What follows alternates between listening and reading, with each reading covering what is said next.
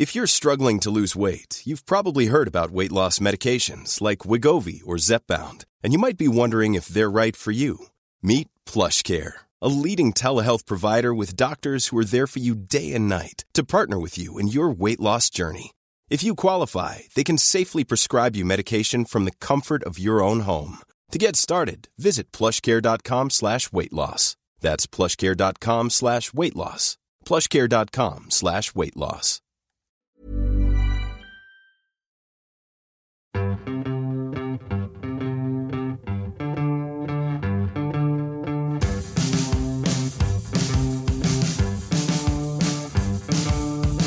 Hello and welcome to episode 9 of Old Brother, a podcast about legendary musical institution The Fall. Each week we invite along a guest to chat about their experiences and memories of the group. You can find us at all the usual suspects, but we're hosted at play.acast.com/s/Old Brother. All episodes are also available on YouTube. You can search for Old Brother Podcast and subscribe so you'll never miss an episode. This week we're joined by the legendary Martin Bramah, main man of the Blue Orchids and Factory Star, and of course founding member of the group we're all here to talk about. Hope you enjoy it.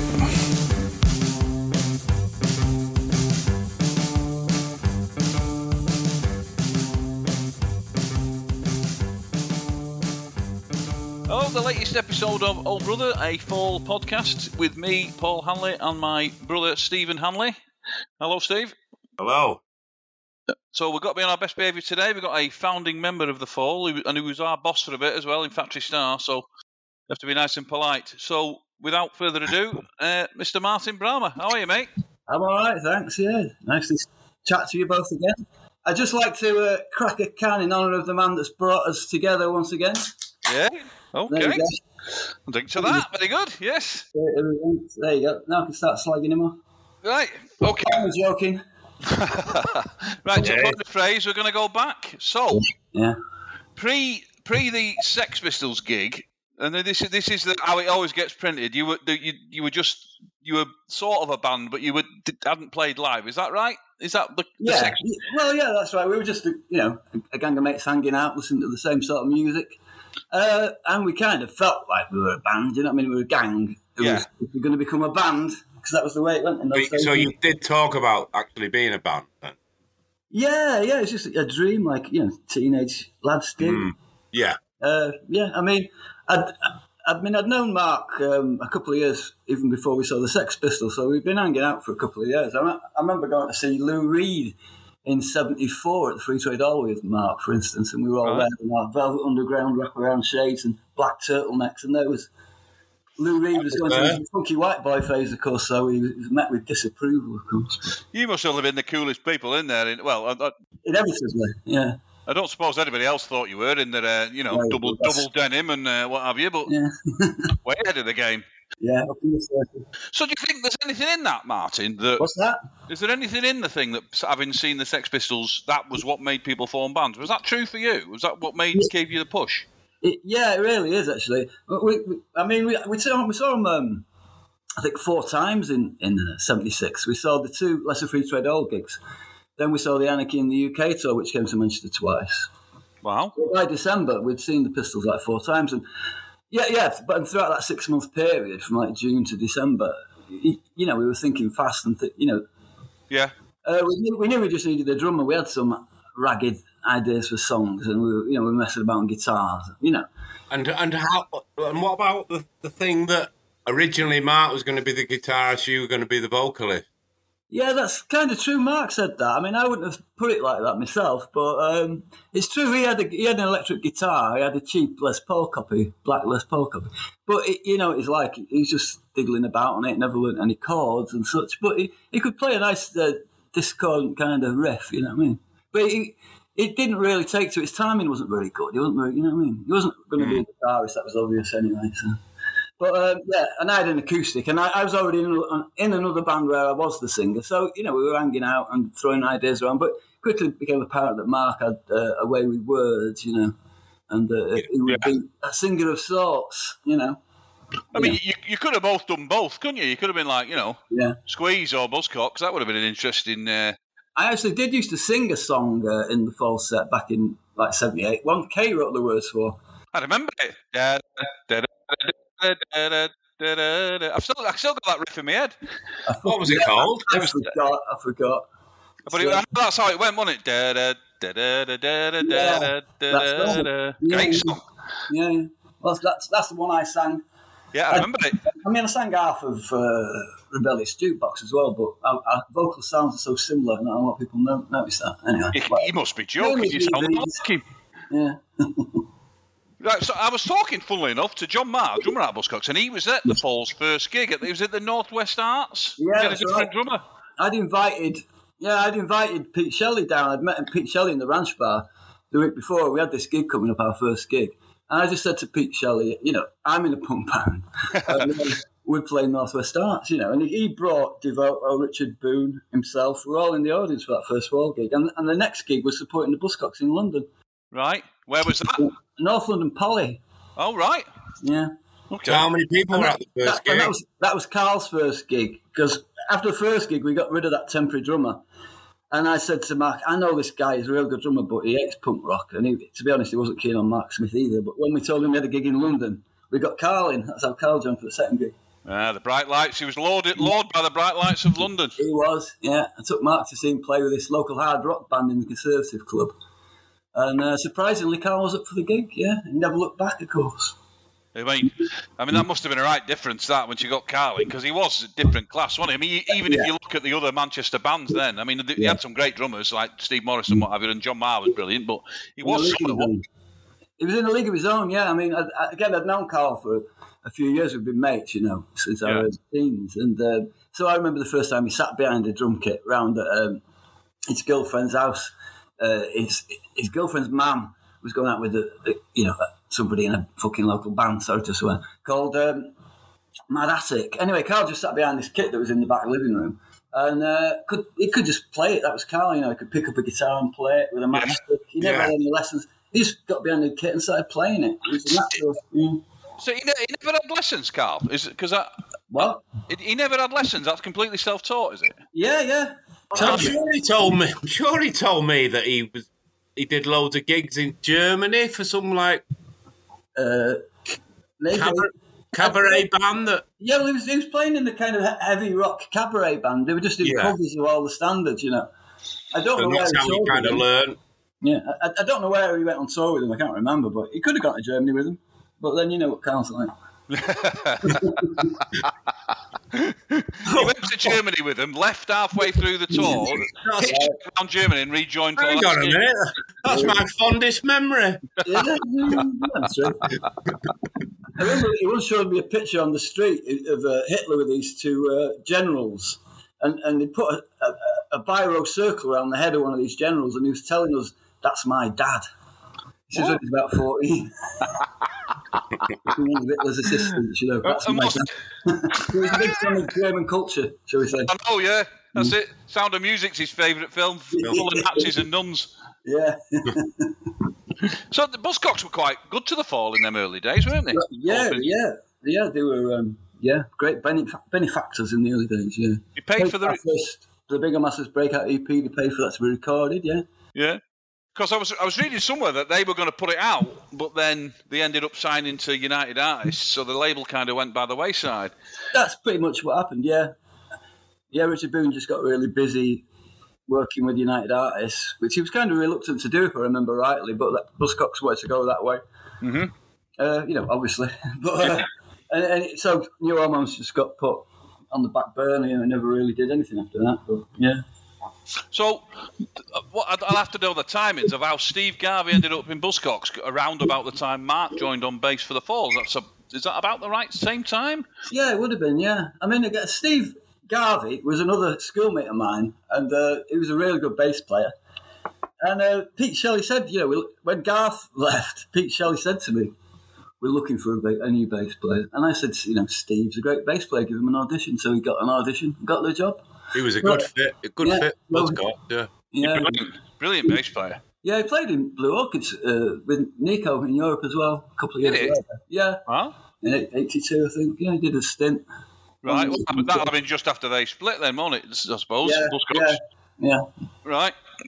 So, hang on, where are we now? So you've just played London for the first time. So did you do a lot of gigs early on? Or was it because was it quite sporadic then? Or how well organised were you early on? Well, it was a bit of a blur now, but we seem pretty busy. But when it's all new, so even 1 gig a month, it seems pretty busy, doesn't it? Yeah. When you're starting out. Yeah. So we were just getting gigs here and there, Manchester, London, Liverpool. Was kind of you were managing yourselves then, were you? Yeah. Kind of. We were. Tony Friel was kind of fancied himself. He was managing us, out of all the band members. And then of course Kay came along, and we thought it'd be a good idea for her to manage us. And then of course it became much more Mark's vehicle at that point because he was running the. So is that where you see the sort of the tilt from Collective to Marky Smith and yeah, when Tony left, really, left because he didn't like it. It was over one night. We were picking up the money somewhere in Manchester. I think we played the Squat or somewhere. Can't remember where. It might have been the university. But we're getting in the van, and Tony's been to get the money off the promoter, and he's already given it Kay. So he's like, "Who took the fucking? Who took the money? Kay's got it. That's my job, So anyway, so Mark told him where to get off, and that Kay was doing it from now on. And so they had a bit of a set to. I ended up punching Mark that night, actually. Oh, blimey. Yeah, overall that. Only Tony left and I didn't leave, but I did punch him. But I got pulled off by John Postman and a few other hangers on who were around the van. Yeah. Dear me. That's the first time we'd actually come to blows. So was that kind of the first problem for Tony, or had it been building up to? It'd been building up. He hated Kay's guts, and I don't know. Tony's his own man, and he had his own ideas, and he didn't think the fall was going the way he wanted to go. So he'd had enough by the first few months, because him and Mark had been such close mates like the previous year, or you know what I mean. But they'd fallen out. So there's all them letters, isn't there? Right, that's right. Mark was right typing out all those letters. Yeah, been online. Yeah, interesting. Yeah, so then, when Eric came along, was he was who picked Eric then? Was he a mate of yours or? No, that he came through Mark and Kay, but really through John Cooper Clarke. But it's obviously a conversation that was had probably in a bar between Mark, Kay, and Clarke that Eric would be a good replacement. Yeah, so he just turned up at rehearsals one day. Right. Yeah. So you weren't worried about your position slipping away by that point, were you? Or no. I don't mean they were going to sack you. I mean that you were less of, it was less down to you because you should be consulted about who the bass player is, really, shouldn't you? You would think. Well, yeah, I don't know. Yeah, well, I don't remember being, but I wasn't that arsed. I mean, it's just is the new guy. Let's see if he's any good. I mean, it was an odd. But you didn't know Eric then, because I not really presumed you knew him. Not really, no. Not as I remember it. No, he was a new face to me when he turned up. He can't have been in long, can he, Eric? No, it wasn't. But it made quite an impression. I got on with him really well, obviously, because he ended up starting Blue Orchids with him when I left the fall a year later, or whenever it was. Yeah, and the thing is, we started rehearsing at Eric's because he had this big between him, John Cooper Clarke, and a lad called Steve, who was a painter. I forget his name now. They had like a whole sort of Victorian semi-detached in Sedgley Park, and Eric had the ground floor, and so we started rehearsing in his back room anyway, and Clarke was on the second floor. So is that where the Goodnight Reports was filmed? No, that was in a little studio, a studio that was in a basement. I'm not sure if it was Strawberry 1 before they had Strawberry 2. I think because Tony Wilson just booked this, this basement of a studio, and we filmed it there. Yeah. Right. Right. I always thought that was John Cooper Clarke's house. You filmed that.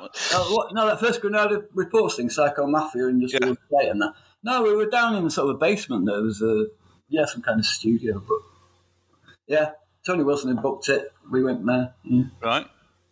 It seems I know it's looking back, but it seems quite an easy process then, doesn't it? Do you know what I mean? I know it was right place, right time, wasn't it? Yeah. We were just thinking the right things at the we had our fingers on the pulse. What can you say? The music. Oh yeah.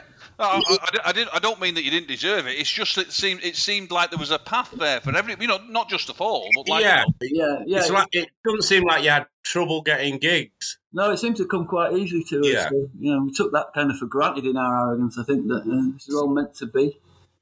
Crack, Yeah.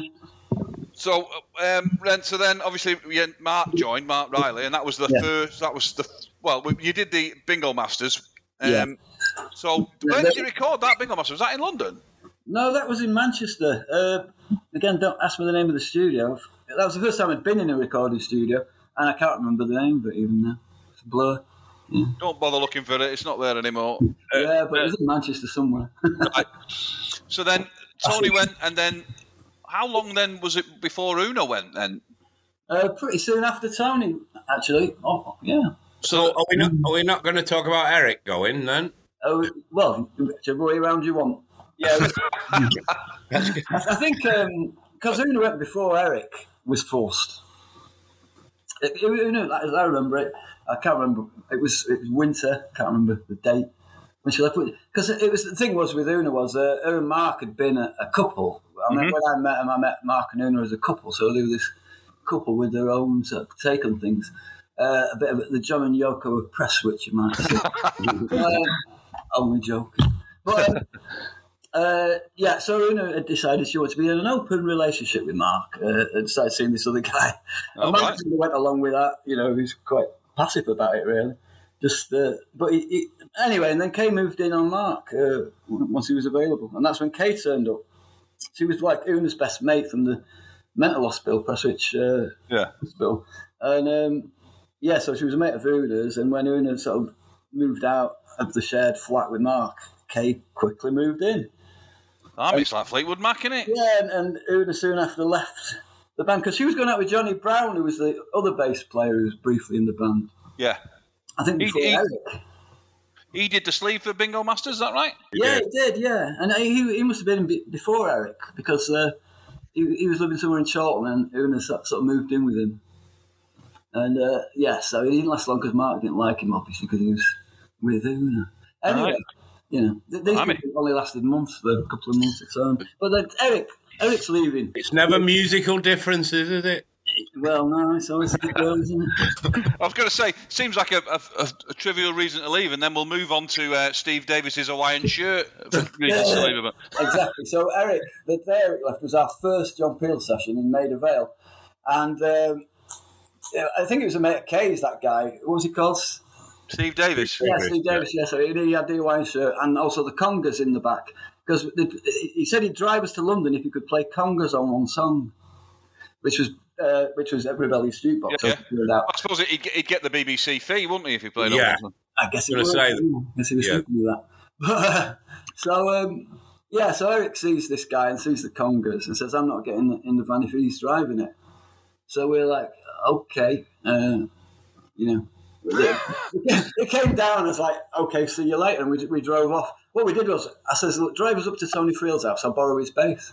So we drove up to Simister, knocked on Tony's door, just going to borrow your bass, we've got a John Peel session. Not like, come and play bass for us. I was going to say, what the show? I know, it didn't occur to me at the time. It's just like, can I borrow your bass? He says, yeah. So I kind of stuck Tony's bass in the back of the van, went off, and of course, I'd played bass on guitar on that first session, and Mark Riley was the roadie. After the session, it was like, we need a bass player. You're the man, So he was in after that, really. Yeah. Because there's that famous picture of is it Band on the Wall that Kevin Cummins took with Mark's first gig, wasn't it? Yeah. That must have been pretty soon after that. Yeah, but he kind of knew all the songs already. I knew all the bass lines. I sort of simplified all the bass lines, which is that classic four bass sound, you see. Yeah, definitely. It's simple, isn't it, Steve? The expert. How do you play? Did you? So you played it on a right-handed bass that session? Yeah, it's only 4 strings. But they're done well. You have to play any chords, I can't get my head around that. I don't know how you did it. I tell you what, though, they're pretty good, the congas on the Rebellious Jukebox. Yeah. They're all right, yeah. We didn't use them on the album for some reason, though. On the album version. No. We did. he came back for one gig with when I joined. We played a gig, and he was. I think he was driving at that as well, and he played. He got up for Rebellious Jukebox. That was quite good. That. Yeah. Okay. Sort of a Mickey Finn of the fall. Yeah, indeed. There's only I think Yvonne, who I've not played Rebellious Jukebox with, who's played on that. I think. Right. Yeah. Oh no, I don't know. Maybe I haven't done Rebellious Jukebox with Carl. Actually, I can't remember ever doing it with two drummers. Seems unlikely, doesn't it? It does. He wouldn't be needed if he was there. No, he wouldn't have let me. To be fair, he wouldn't have let me get my hands on it. Yeah. So then that's a relatively. We've not got to Yvonne yet, have we? How did you got Yvonne from an advert in a paper? Is that right? Yeah, Yvonne was great. Total respect for her contribution. She's often forgotten about, really. Yeah. She played on Witch Trials. She did a great job. And on It's the New Thing and Various Times, which Various Times is a classic fall. It's like a template for a lot of things that came later. I mean, that's a great lineup, that isn't it? That Witch Trials and It's the New Thing lineup. I mean, everyone's on the top of the game there. I mean, everybody's pretty reliable in that lineup, you know. Yeah, we could have been relied on, except the management was annoying us all so much. Well, I've always said I thought that lineup could have been really big, like sort of U2-y kind of, if it was stuck together. Who knows? I'm not saying that we need another world necessary leads of the U2, or it would have been a good idea. Yeah. But you had the potential, didn't you? I guess so. Who knows? Things turn out as they do. Yeah, and then so you've got this fantastic lineup where everybody's brilliant, and then Carl leaves and you get Mike Lean. That's the next thing, isn't it? Yeah. So I'm taking that wasn't your idea. No, it wasn't my idea. No, that's true. It was Mark's idea. He liked the Teddy Boy look, Mark. You know. Yeah. And he thought that'd mean you'd get a simple beat with just a strong snare backbeat, which is which I guess he got with a few rototoms thrown in for free. Oh, well, they should have been thrown somewhere. So, do we know why Carl left the first time? It was a surprise to me. He left after the Marquee. I think it was the second time we played the Marquee, and it was a pretty riotous night. And was I there? I was possibly there. He might have been. You know, it's all a bit of a blur. It was a long time ago. Who was there? He might have been there. The audience were quite aggressive to us that night. I remember smacking some chained up punk in the mouth. Nice. Yeah, you get throwing. I'm getting a lot of you punching people here, Mark. I was a wild youth, wasn't I? You were. So was that when Carl auditioned for Iggy Pop? Was that just after he left? No, that was like 86, I think. Well, was it? Oh, right. 86, yeah, because we had Thirst at the time. Yeah. I was a bit miffed with him going off to audition for other people because we were starting off this band Thirst, me and Carl. Anyway, but he had this audition and he was really bricking it. And so for 2 weeks in the rehearsal rooms, I was just playing studio songs with him. And he made me go with him to London to the actual audition and just to hold his hand, you know. Yeah. So I was there in the lounge of the rehearsal space, yeah. So I got to meet Jim, Iggy. So I tell you what, you don't hold a grudge then, do you? You were miffed with him going off to... mildly, yeah. But I just played all the songs with him and went with him to hold his hand for the audition. You don't do miffed very well, I have to say. Yeah. Guess not. No. See you like that. Well, he asked me to go with him, so, you know. I did 3 trips to London, got to meet Iggy Pop. Iggy comes out of the rehearsal room in the middle of Carl's audition and says, "Has anybody got any towels for the drummer?" It's like, he was sweating that much. Don't blimey. Yeah, he was really bricking it, Carl, over that audition. And he didn't get it. That surprises me about Carl. Yeah, hoping he's going to listen to this. I don't mean to slag you off, Carl. No. Well, I was going to say... No, that's quite endearing, really. I was going to say about Mike Lee, I don't think the lineup with you and Mike and Mark and Yvonne worked massively well, but he kind of worked once Craig and Steve came in, didn't it, I think? Yeah, it did. Yeah, that's true. There was a little period of transition needed. There's a big change, as you say, from Carl's style to Mike's style. And, the power, the energy was kind of a lower level. It didn't quite have the power and energy we were used to, so we had to adapt, to a more contained sort of sound. But it's quirky and interesting and original. I mean, and what songs came about in that time? I don't know if we wrote much in that period. Figure Walks was there was a few on Dragnet, wasn't there? No, Figure Walks was actually an early song. Was it? Well, I think so. Yeah, no, maybe I'm getting it mixed up with Your Heart Out. Anyway, yeah, Figure Walks might have been from Mike's time. You might be right, actually. Yeah. Sorry, I was getting the two songs mixed up. And Printhead, that was one of them, wasn't it? Printhead, yeah, that's true. Yeah, I know more about it than you used to. I was only a callow youth, and I know more about it than you used. Well, you know, I was at the first. It's hard to remember who was in the room when we were playing what song. You know, sure you understand that, Steve? Yeah. I can remember it all. Unfortunately. Because I was at that first gig. Well, me and Steve were both there, weren't we? That Bowden gig you did, Mike's first gig when you'd obviously raided his dressing up box. Yeah, right. Okay. So is that true then? We'll have to hang on before we get to where I was going to ask. So what happened then for you going? What was the big thing for you? Oh yeah, you know, it's kind of difficult because we're all in each other's pockets. You know, we all knew each other too well.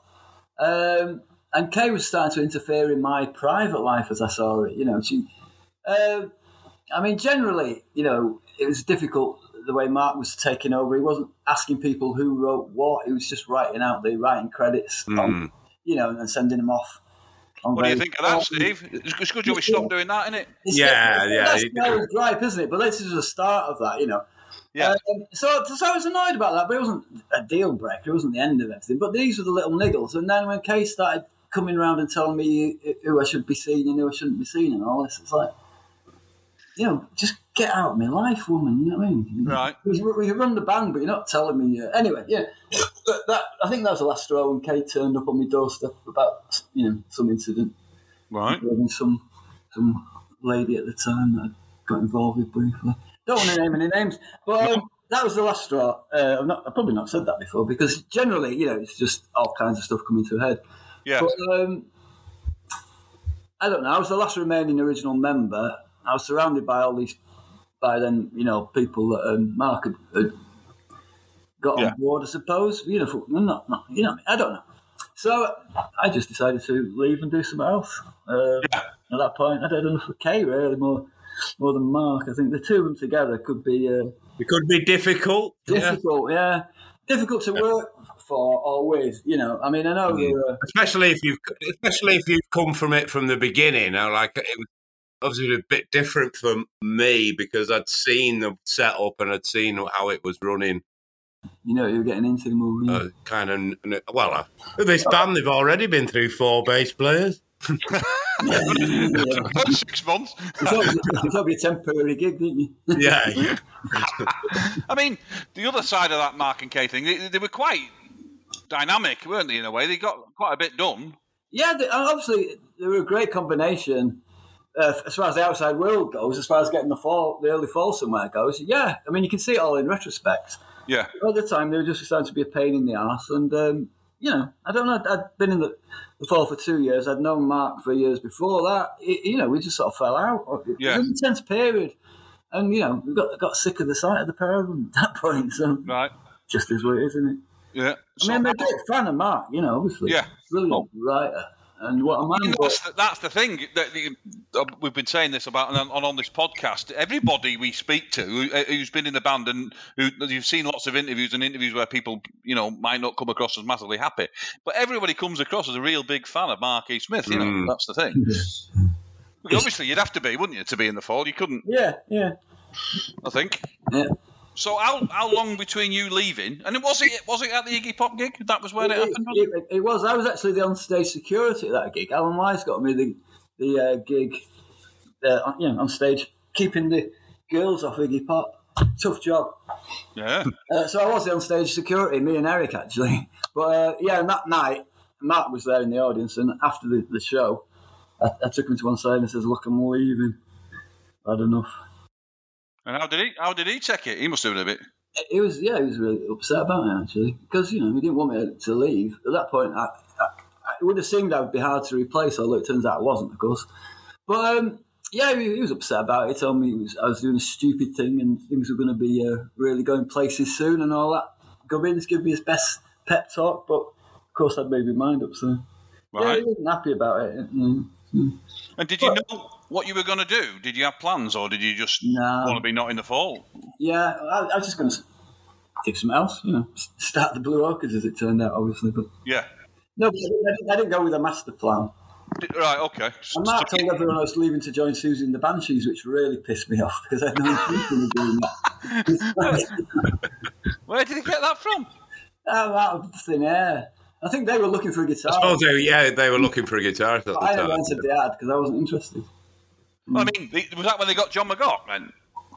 Might be.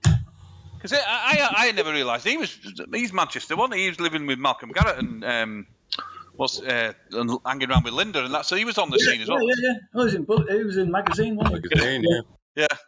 He was a great guitarist. Yeah, I've chatted to him a few times at gigs and stuff back in those days. Yeah, he was aware of me in the Fall and that. Yeah, and he was a great player. Yeah, great guitar. So, how quickly did it take you to get Blue Orchids together then? Oh, a good few months. You know, too many drugs involved. Yeah. It wasn't like we weren't up and running within a month. Yeah, it must have been most of '79. We were messing about, rehearsing with various people. I mean, Carl was in the band for a while on drums. We had Tony Friel on bass for a while, but you, Carl Una and Tony Friel, were it at one stage? Yeah, it was, but it wasn't. It just wasn't working. Believe it or not, it didn't sound right. So you would think that'd be a good combination. You would think that. Yeah. But I don't know, the vibe wasn't there. Something right. Is it true that you showed Craig the songs? I did, as I remember it. I don't know what Craig remembers. But he came round to my flat. I had a little flat in Sedgley Park at the time, and he came round one night with his guitar, and I just left the band, and he was getting the job. And somehow it was negotiated between, probably Mark Riley suggested it. Anyway, he came round just for one night, and I just showed him the basic riffs for the set, as it was then. So. All right. Yeah, I did do that. I know Craig's his own man and he's got his own style, but I did give him that way into the Fall songs as it were then. Yeah. You didn't get you got a bit short shrift on the credits for those songs on Dragnet, didn't you? Well, I think. Yeah, apparently. I didn't even think about that for years, but it's been pointed out to me that obviously I wrote a few of those songs before I left, and my name's not mentioned, but I'd got used to that by then. So. Well, if you get used to that when you're in the band, it's not really a surprise when you're not. No. He tried to write me out of the history of the band for a while. He went through a phase of saying the Fall started in '79. The real Fall, you guys. Blimey. Did you ever read that? I did, of course. No, I've never seen that. My memory. So then, how long were the Blue Orchids a going concern then? So you're saying started about 80, was it? You got really got going? Yeah, really sort of end of '79, but really sort of, I think it was 1980 really in my mind, because that's when we did some demos, got them to Rough Trade. Jeff Travis was interested in, so we started recording for Rough Trade and got our first single out, I think, at the end of 1980, The Flood. So was it enough to live on then, or were you? Did you make enough money? I mean, I know people lived pretty frugally in those days, and the Fall. I was living pretty frugally. Yeah, no, I mean, nobody was paying us a wage at Rough Trade. No, I mean, I was signing on, of course, like every other musician. Yeah, there's a bit of extra money from gigs and records and that, but they were different times. Yeah, they were. I mean, it was possible to live, wasn't it, by signing on in them days? Yeah. I'm not so sure it is now, but certainly not live and be in a band like that. Yeah, I don't think you could do it now. No way. I was going to say, as it's the Fall podcast, we're going to have to skip ahead a bit now to the end of the decade when Steve's. We're not going there, are we? I think we're going to have to, I'm afraid, Steve. So extra gates. Yeah, we're looking at the end of 80. Was it 88? I think. Hang on, let me get my notes. I'm trying to get my timeline. So the end of 88, Bricks went. Yeah. And then I was talking to Steve earlier, and the beginning of 89, the Fall did kind of nothing for 6 months. Well, they didn't do any gigs. And Steve was saying a lot of that was recording. Is that how you remember it? Yeah. Well, you'd already started recording backing tracks for Extricate before I became an official member again, hadn't you? Yeah. Yeah. So, the reason I rejoined, I mean, I'd heard Bricks had left. I just stopped working with Carl. First had kind of disintegrated. And I thought, well, it's like 10 years since me and Mark fell out. I've still got his phone number. So I just phoned him up. and said, "Do you fancy doing a bit of writing together?" And he said, "Yeah." So I went round to his house with my guitar. Right. At first, I didn't join the Fall straight away, but I wrote 3 songs with him. And then he says to me one day, a few weeks later, "Craig and Steve think it'd be a good idea if you rejoin the band." He says, "I'm not sure about it, but do you fancy it?" So that's how he put it in typical Mark. Craig and Steve think it'd be a good idea. I'm not so sure. But So was that you pushing for that, Steve, was it? Yeah. It came up in some conversation. There's going to be a replacement for Brick somewhere along the line. Yeah. And Craig and I thought it'd be great to get you. And yeah. So is that if you were just writing, is that reason why it's credited to M. Beddington then? Because you didn't want to... Yeah, I told him specifically not to use that name, but he did anyway. I had everything set up with Brahma as my pen name, for all legal reasons. Yeah. My real name is Beddington, Martin Beddington, but I've always been known as Martin Brahma, so that's like my pen name, my stage name, whatever you want. Yeah. And I'd explain that to Mark, just keep crediting me as Brahma, but he'd seen my passport and decided I should be Beddington, that's my real name, so he took it into his own hands to credit me as Beddington, which muddies the waters, done it, if people don't know details. He had some reason for that, I don't know. But... Well, he was at that point, he was really difficult, wasn't he? That year, I felt like he only let me join so he could punish me for leaving last time. In the first place.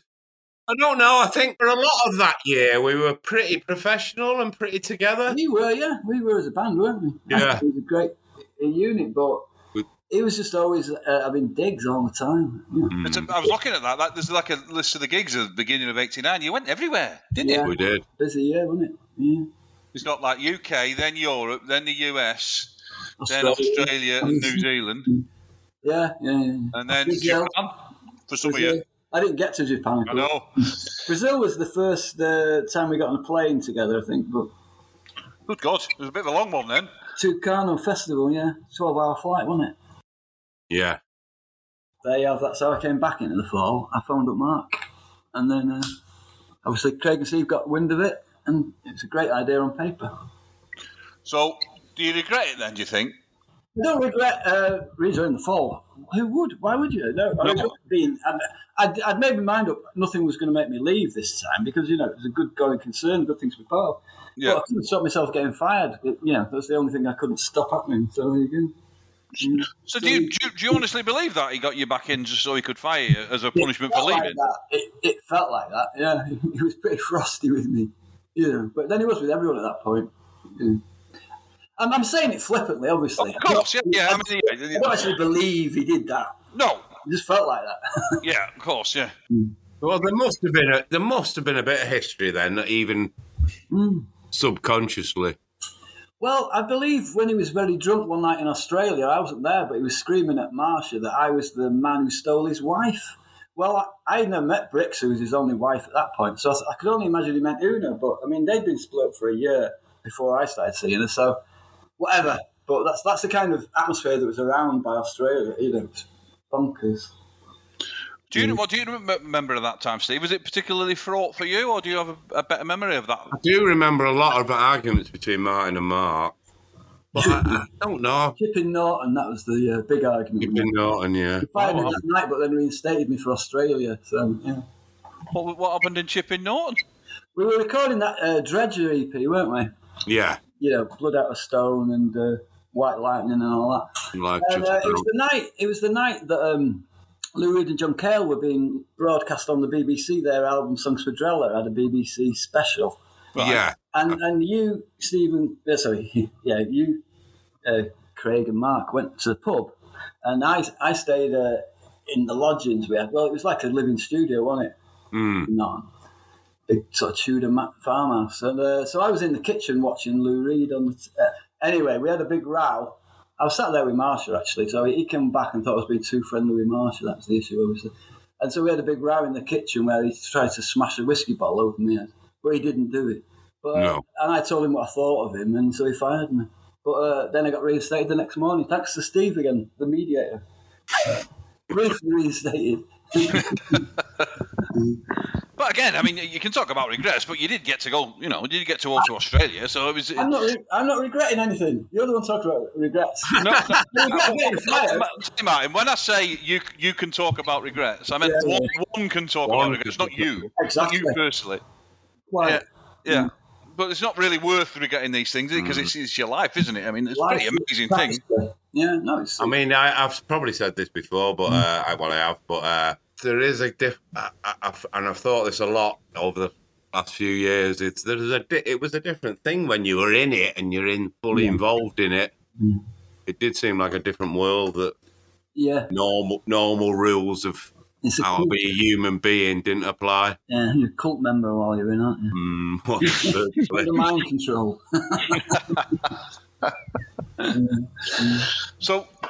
So after that ignominious departure, is that when you restarted up Blue Orchids then, was it? Yeah, pretty sharpish. A new lineup of Blue Orchids, yeah. Yeah. So why did you decide to call it Factory Star for a bit? Back in the day. Because all the baggage with the name Blue Orchids, I suppose. I wanted to do something new, because I had a break. Yeah, but that's your baggage. It's not even like the Fall. It's all you, the Blue Orchids, isn't it? Yeah, well, it's been pointed out to me that that's a label I should live with, because it's a commercially viable label, flag to fly under. Yeah, I am Blue Orchids now, but for a while I just wanted to move on, associate it with other people. I just wanted a fresh start, new name, which is naive. It's creatively it's fine, but it's not practical as far as getting gigs and etc. You keep changing your name, and it's harder to put you in the marketplace, isn't it? So I'm aware of that. It's funny, isn't it, the difference the name makes? Yeah. Because I mean, it could you with some people could easily be Factory Star, and it could easily be the Blue Orchids, but for some reason people will go and see the Blue Orchids. Well, why don't they know? I don't understand the logic, but if you've got the name, it's a big thing, isn't it? Yeah, more so nowadays, I think, because when there were like 3 music papers coming out every week, there was more coverage of your progress, So I think if you changed your name and got an interview in NME, then people were up to speed. Everybody was reading them. Everybody interested in music was reading them 3 papers every week. And so now it's much more diffuse. So people just don't know where to look and find out these things unless they're really into you and are following you online and stuff. But, yeah, so, you got to kind of stick with I suppose there is that if you're calling yourself Factory Star, you may not necessarily be doing Blue Orchids material. Yeah, well, that's true. Yeah, did a few, didn't we? A couple of fall songs, a couple of Blue Orchids, a few new ones. Did you? Because when we did Factory Star, I got the impression you kind of struggled with that sort of owning it and moving on from it was a kind of constant sort of backward and forth for you. Is that true? I've always had to sort of manage that on my own terms, the Fall connection, because obviously the Fall's a big name you can't escape. We're all kind of, to me, we're all part of this extended dysfunctional Fall family, aren't we? You can't leave the Fall, really. You know what I mean? Unless you become a hermit. So we're all kind of still part of this Fall family, aren't we? But so how you deal with that is your own thing, isn't it? I mean, I did find it hard towards the end with us 3, because it's like 3 times the Fall baggage, as I've said before. Because you've got your way of dealing with it, I've got my way of dealing with it. And people's expectations, we were getting more Fall fans coming to see us, but they didn't like us doing Fall songs, even though we just stuck a couple in at the end to please them. But it's like, you can't stand on your own 2 feet, lads. Why are you doing Fall songs? And, we do have that, don't we? You can't win. No, you can't. No, I mean, we've had that with the Extricated as well. It's the same thing. They like you to do Fall songs, but they never think you do them justice. And the songs you've written or helped write, you're entitled to play them. But anyway, maybe it's changed now that Mark's no longer with us, but I've not tried doing... I've done the odd Fall song, actually, in Blue Orchids. I do Before the Moon Falls in the set. I was doing a couple of years ago now, but... So that'll be not the version that's on Dragnet, obviously. It was a kind of was it a different song, or was it? I did a mashup of Work and Before the Moon Falls and called it Work Before the Moon Falls. Brilliant. I know. So, I mean, that's good. That worked well in the live set, and I just mashed the 2 together. I've never understood why that thing with Factory Star, why you wouldn't be enormously proud and present the early Blue Orchid stuff as much as possible, because I mean it was a fantastic band, and to without being too sycophantic. To come back with that, which was so different from The Fall, it was kind of like The Fall, but different at the same time. I thought it was a brilliant achievement, Blue Orchids. Yeah. Yeah, well, I can't argue with that.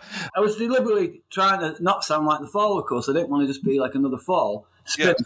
So I made an effort, to get a different kind of sound together. But after a while, you feel like you're sort of tying one hand behind your back, because sounding like The Fall is quite natural to me as well, because I help create the sound.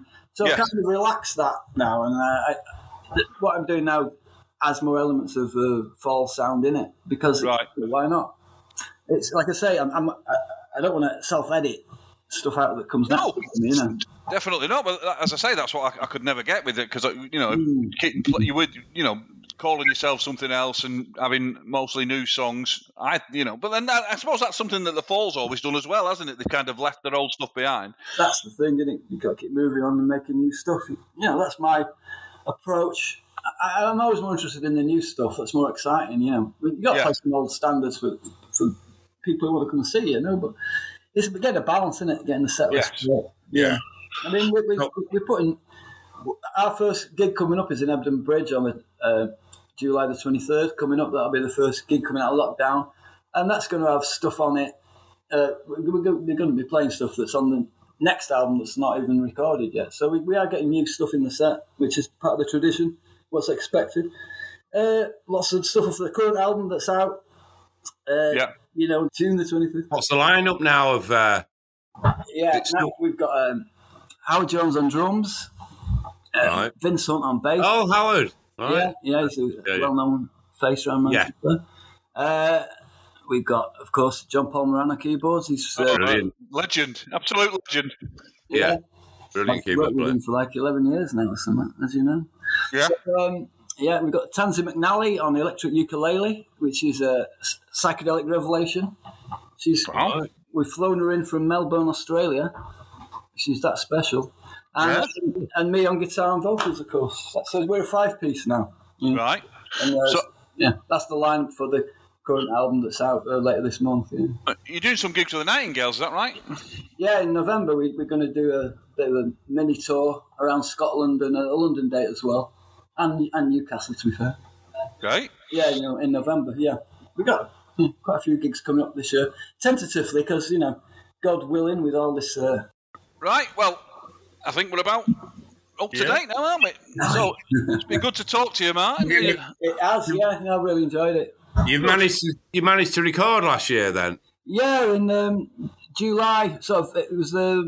We rehearsed for 3 days and recorded for 3 days and did a whole album in 3 days, playing live in the studio in the beginning of July last year, There was a little window. Yeah, so we got it done. It's the only way to record that, isn't it? Playing live like that. That's the way I know, and I stick to it now. I do it just... The way we learned doing Peel sessions, you always get the best sound if you've got the band playing together with a decent studio. Yeah. Definitely. That's what I know how to do, and it saves money as well. It's like, you've got the live feel, though. You've got that energy, to play with each other.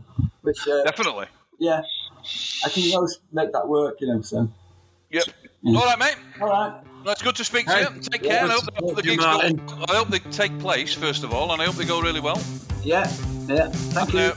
But when we have this big night out for everyone who's been on the podcast, you'll have to come along. Yeah, totally, yeah. I'm newly back in Manchester as well this week. Oh, yeah? All right. Good news, yeah. So, yeah. All right, mate. All right, see you soon. Okay. Ta-da. All right.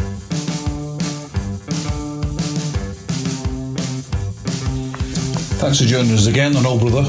Episodes are released every second Friday, so watch for episode 10 in 2 weeks.